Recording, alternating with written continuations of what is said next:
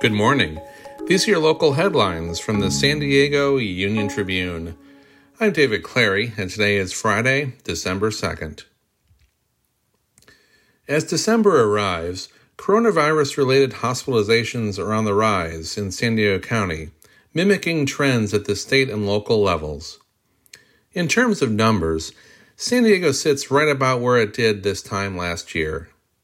Experts say there are reasons to believe that new tools not available last winter may stave off the worst outcomes.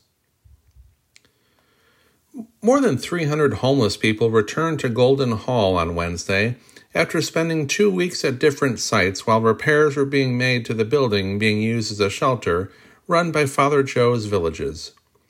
The venue shares San Diego Civic Plaza with City Hall and the Civic Theater.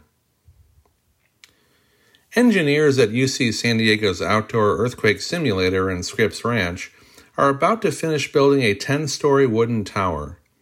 It is the tallest building ever placed on the Shake Table, which just underwent a $16.3 million upgrade to more realistically simulate quakes. The testing will begin in February. You can find more news online at SanDiegoUnionTribune.com. And for more on the biggest stories of the day, listen to our podcast, The San Diego News Fix. Thanks for listening.